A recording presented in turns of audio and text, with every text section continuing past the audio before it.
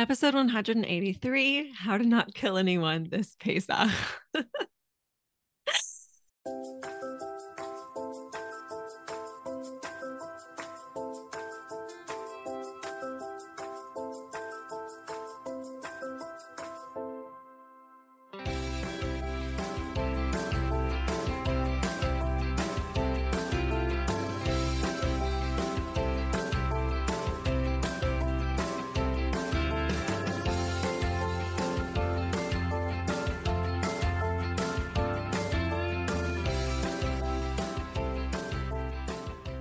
Okay, hello, my friends. You get what I mean by the title of this episode, right? Whoever that person is that you might kill. You're not, obviously, no one's going to be killing anyone, but whoever that person is that you struggle with, that you're going to be spending all the extra time with, or maybe not that this ever comes up in coaching calls, but like you kind of expect your husband to be a little more helpful or a little more this or a little more that. And the way he runs the Seder, or he is with the kids or the in-laws or your parents or your siblings, your sister-in-law, whatever, whoever. My job here, my goal here is to help you not kill them the whole Pesach. All right. So I'm going to teach you. And let's just say, like, with your eyes, internally, with your soul, or actually literally. Um, I'm going to give you my 4 tools for the people that we struggle with the most in life. Look, let's just be really real. There are just some people that are easier for us, and there are some people that are just consistently hard. And I want you to know I've really, really done this work, and I have found it to be some of the most important work I've probably ever done, because those people don't change. And the really crazy part is they're not supposed to change, because if they were supposed to be different, they would be. And Hashem wouldn't have put them in your life. So that means if they're there and they're driving you nuts, this is your work. And the work that you do there will affect you everywhere. And even if it doesn't affect you anywhere else, it will be a huge source of negativity in your life, eradicated. So let's do that together today. Okay. So I'm going to give you my 4 tools. Supposed to be the manual, the mindset, and one of my favorite tools from Ilana Kendall, who's been on the podcast before. Okay. Number 1, this is a super simple tool, and you might resist it at first, probably because it sounds so simple, but the tool is literally saying, this is what's supposed to be. Or if that's even too much of a stretch for you, saying to yourself, this is what is. So let's say someone comes to your table and you're trying to have a really spiritual Pesach Seder, and they just keep bringing up nasty gossip about people, and you're just so grossed out by it. Okay. So what do we do initially is we like go into the space of like, this is not what you're supposed to be doing at a Seder. This is not what's supposed to be. We just take out our boxing gloves and we go to town on reality. Right. And I don't know if you've had this experience, but I remember one time catching myself like energetically willing the person to change. Right. Like I wasn't saying anything at the table. If you looked at me, I probably even looked pretty calm. I wasn't saying anything. But when I checked in with my body, there was so much tension, as if I pushed hard enough internally, energetically, the person would stop doing what they're doing, which of course is ridiculous. But check yourself. You've probably done the same thing. Just saying, you know what? This gossip at my table, I don't have to like it. I don't have to condone it, but it is happening. It is. And to go level 2 is, and clearly this is what's supposed to be happening for me right now at this table, because it is. My husband edits the podcast, so he can delete this if he doesn't want to share. His example would be the grape juice or the wine in the kid's hand, which is for sure going to be all over his white shirt by the time the Seder is over. That's clearly what was supposed to be. So what does this do? Does this change the person? No. Does this enact or enforce boundaries? No. Does this tell you what to say? No. What it does is it takes out all that emotional resistance, which burns so much energy and doesn't actually produce anything. Am I saying that you have to suddenly start saying everyone can do whatever they want at my table? No. But as I've said to you before, and I will keep hammering it home because I think it's really, really hard for us to see this when we're in it. You don't find solutions when you're resisting the reality of what's happening right now. You will not have a good idea of how to deal with the person gossiping at your table if you're so busy thinking she shouldn't be doing that, either you're going to blow your top or you're going to sit there silently fuming and then you're going to go gossip about her later, right? You're going to totally mimic the exact behavior you hate. That's what's going to happen.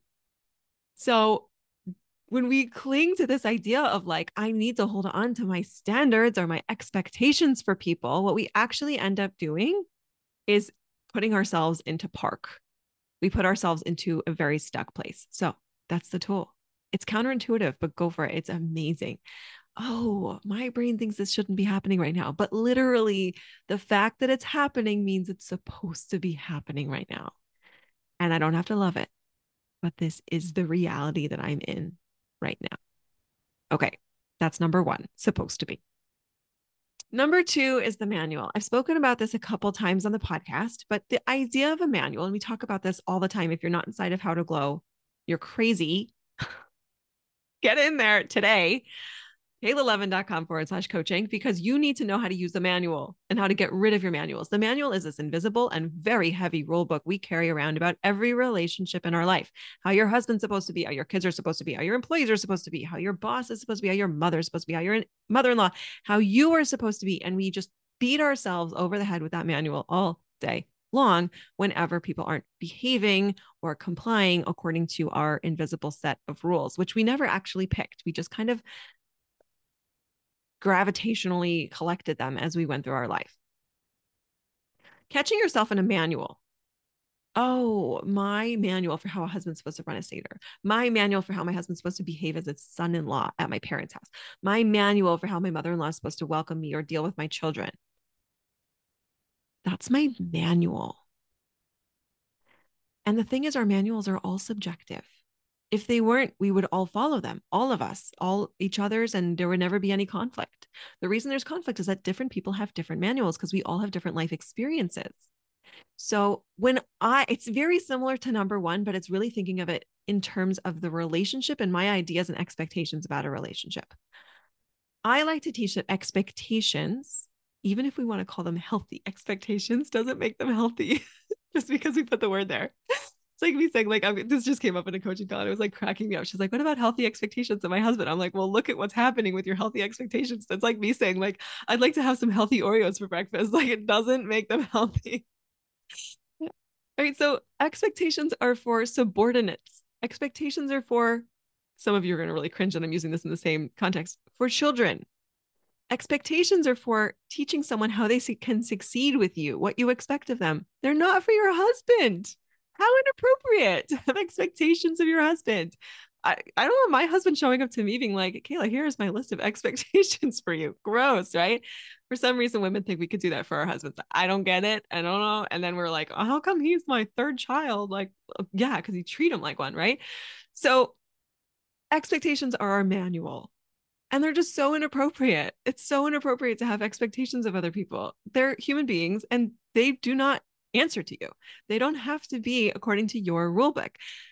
And we create so much drama for ourselves with these manuals. We create so much agony and anguish. And to me, the biggest tragedy of all is that when I'm so busy comparing my husband to my manual for him, or my mother-in-law to my manual for her, or my child to my manual for him, I don't get to experience that human being. I do not get to connect to that person. I am only seeing the discrepancy between my expectations, yes, even for children, and the human being in front of me. That's a tragedy. That's a huge, huge loss. There are ways to get your needs met. There are ways to take care of yourself. Nobody in my program ends up saying, I've just sacrificed all my goals for myself or all my standards. That is not what we do. What we do is we learn how to do it effectively. Expectations, manuals, and resistance are not effective ways to take care of yourself and to create the life that you want. They're just not. I'm not going to like mince words about that.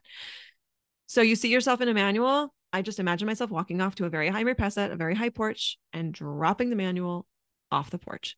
That's it. I'm done with the manual. I quit. I'm not doing it. I'm not doing it. Catch myself in a manual again, walk out to my imaginary porch, drop it again 100 times a day if I need to. You know why? That's easier than what I will create for myself if I hang on to it, if I cling to it like it's my little blankie. The manual has never been your friend. There's a whole other conversation about manuals for ourselves. It's super deep. Maybe we'll get to it one day. We talk about it inside the program all the time. So again, you should have FOMO if you don't already. Just brutal with you guys. But manual for ourselves, that's a whole other bag of tricks. So we're not going to talk about that today because that's not so much about not killing people this Pesach. Okay. Next one is your mindset. And the mindset that I want to encourage you to adopt when you're really, it's just like sometimes things just get so ridiculous. And maybe it won't for Pesach. Who knows? Some of you are going to have a nice calm time. Invite me to your hotel. So it's to be so ridiculous that like it's almost like you can't be stressed anymore. You could just move the bar to that and like do that sooner. You know what I mean? It's like as long as we think we could create control over the situation, then we're stressed. And then as soon as we realize, like, oh, this is way beyond my ability to control, then we just get to laugh and relax. Move the bar down. Go to that place earlier because the truth is you were never in control. We just have more of an illusion sometimes. So what is that? That is sort of seeing the whole situation as the comedy of errors. Like, oh my gosh, at my table, I have this type of person and this type of person, and they're totally going to fight with each other. And one of them might be my husband and the other one might be my mother. And kind of hilarious. Like, I'm not going to be mean. I'm not going to laugh in their face. But like internally, I could be like, oh, look at everyone having their little life journey. And it's so interesting. And look at these personalities and they clash and they don't. And I just sort of remove myself from the ability, from the illusion of the ability to fix anything, to control anything, because the truth is, how other people interact with each other is completely out of my lane. Totally.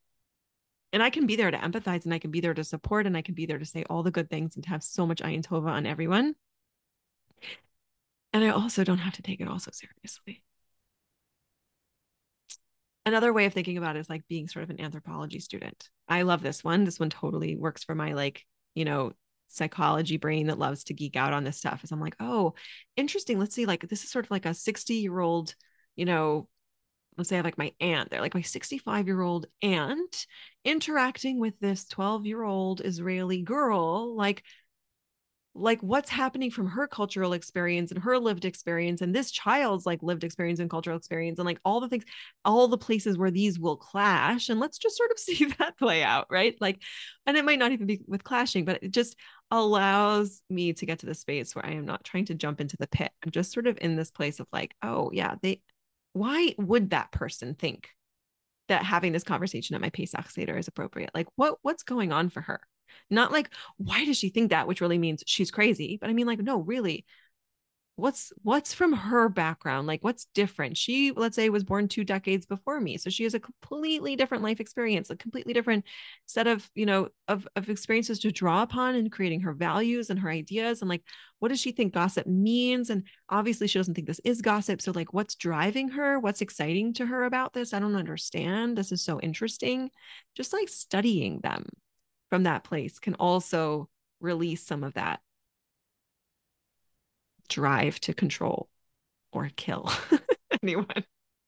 All right. And then the last one that I want to offer you from Ilana Kendall, which I think I've referred back to this a couple of times. I'm going to link her book, Choosing Up, in the show notes, which she gives this as one of her essays inside that book, which is, which genre are we in?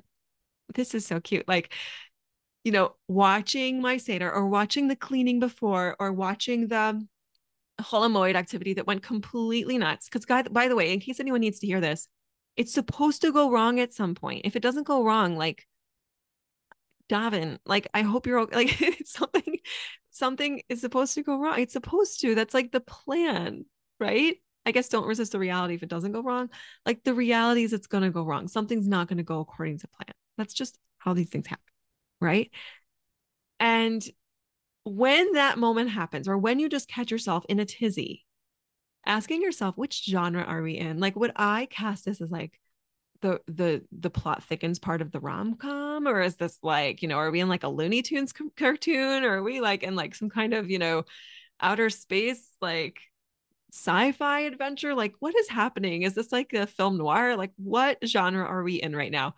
Great way to kind of break that mental tension for yourself. I'm going to sneak in one last one, because I think this is really important. There is a limitation to mindset. The limitation to mindset is when you are in your lower brain, you can't access these tools because these tools all exist in your prefrontal cortex. I want you to kick in these tools earlier. Okay. making yourself laugh, coming up with something like that, they could cut, maybe it'll pop into your mind and it'll sort of pull you back into prefrontal. But if we can keep ourselves from getting so triggered that we're now in that fight or flight and the adrenaline is racing and we're like, or freeze or fawn or anything that they keep adding on, right?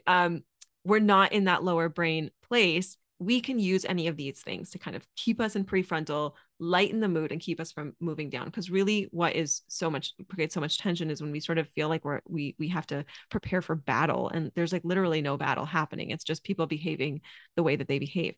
And so when you're in lower brain, when you feel activated or triggered, what I want to offer you is to do something physical.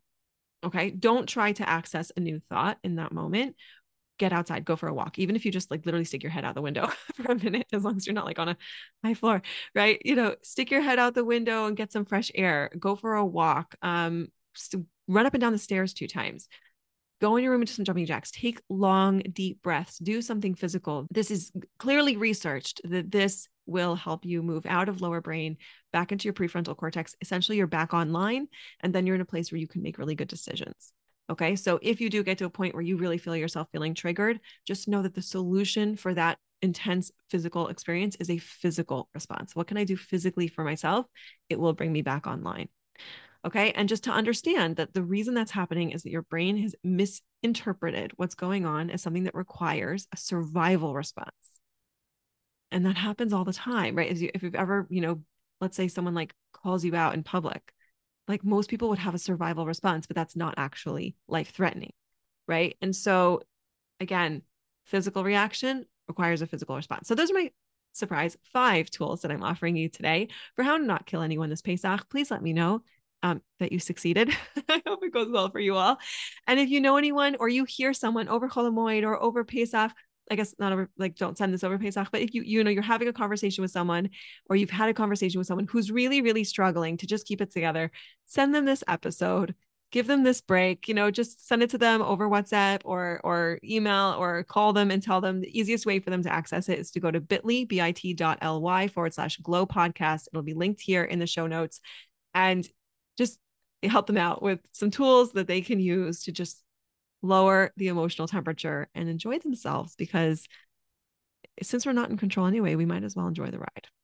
Instead of our regular Thursday episode next week, because that's going to be right in the middle of Pesach, I'm going to be releasing for you a little mini pep talk early next week. So I will catch you one more time over here before Pesach, and then I will see you on the other side. Okay. See you soon. Bye. Hey there, Kayla here. If you've been loving the podcast, I want to invite you into my monthly coaching program, How to Glow. We take all the work here and go much deeper into our expectations of our husbands, our understanding of our husbands, ourselves, by the way, our intimate lives. We even extend it out to anything else you want coaching on: your parenting, your finances, your health. Get ongoing support, live weekly coaching, and access to my best courses for only $49 a month. I would love to coach you inside. Registration is open now. Sign up at kaylalevin.com/coaching. Isn't this the best time to start?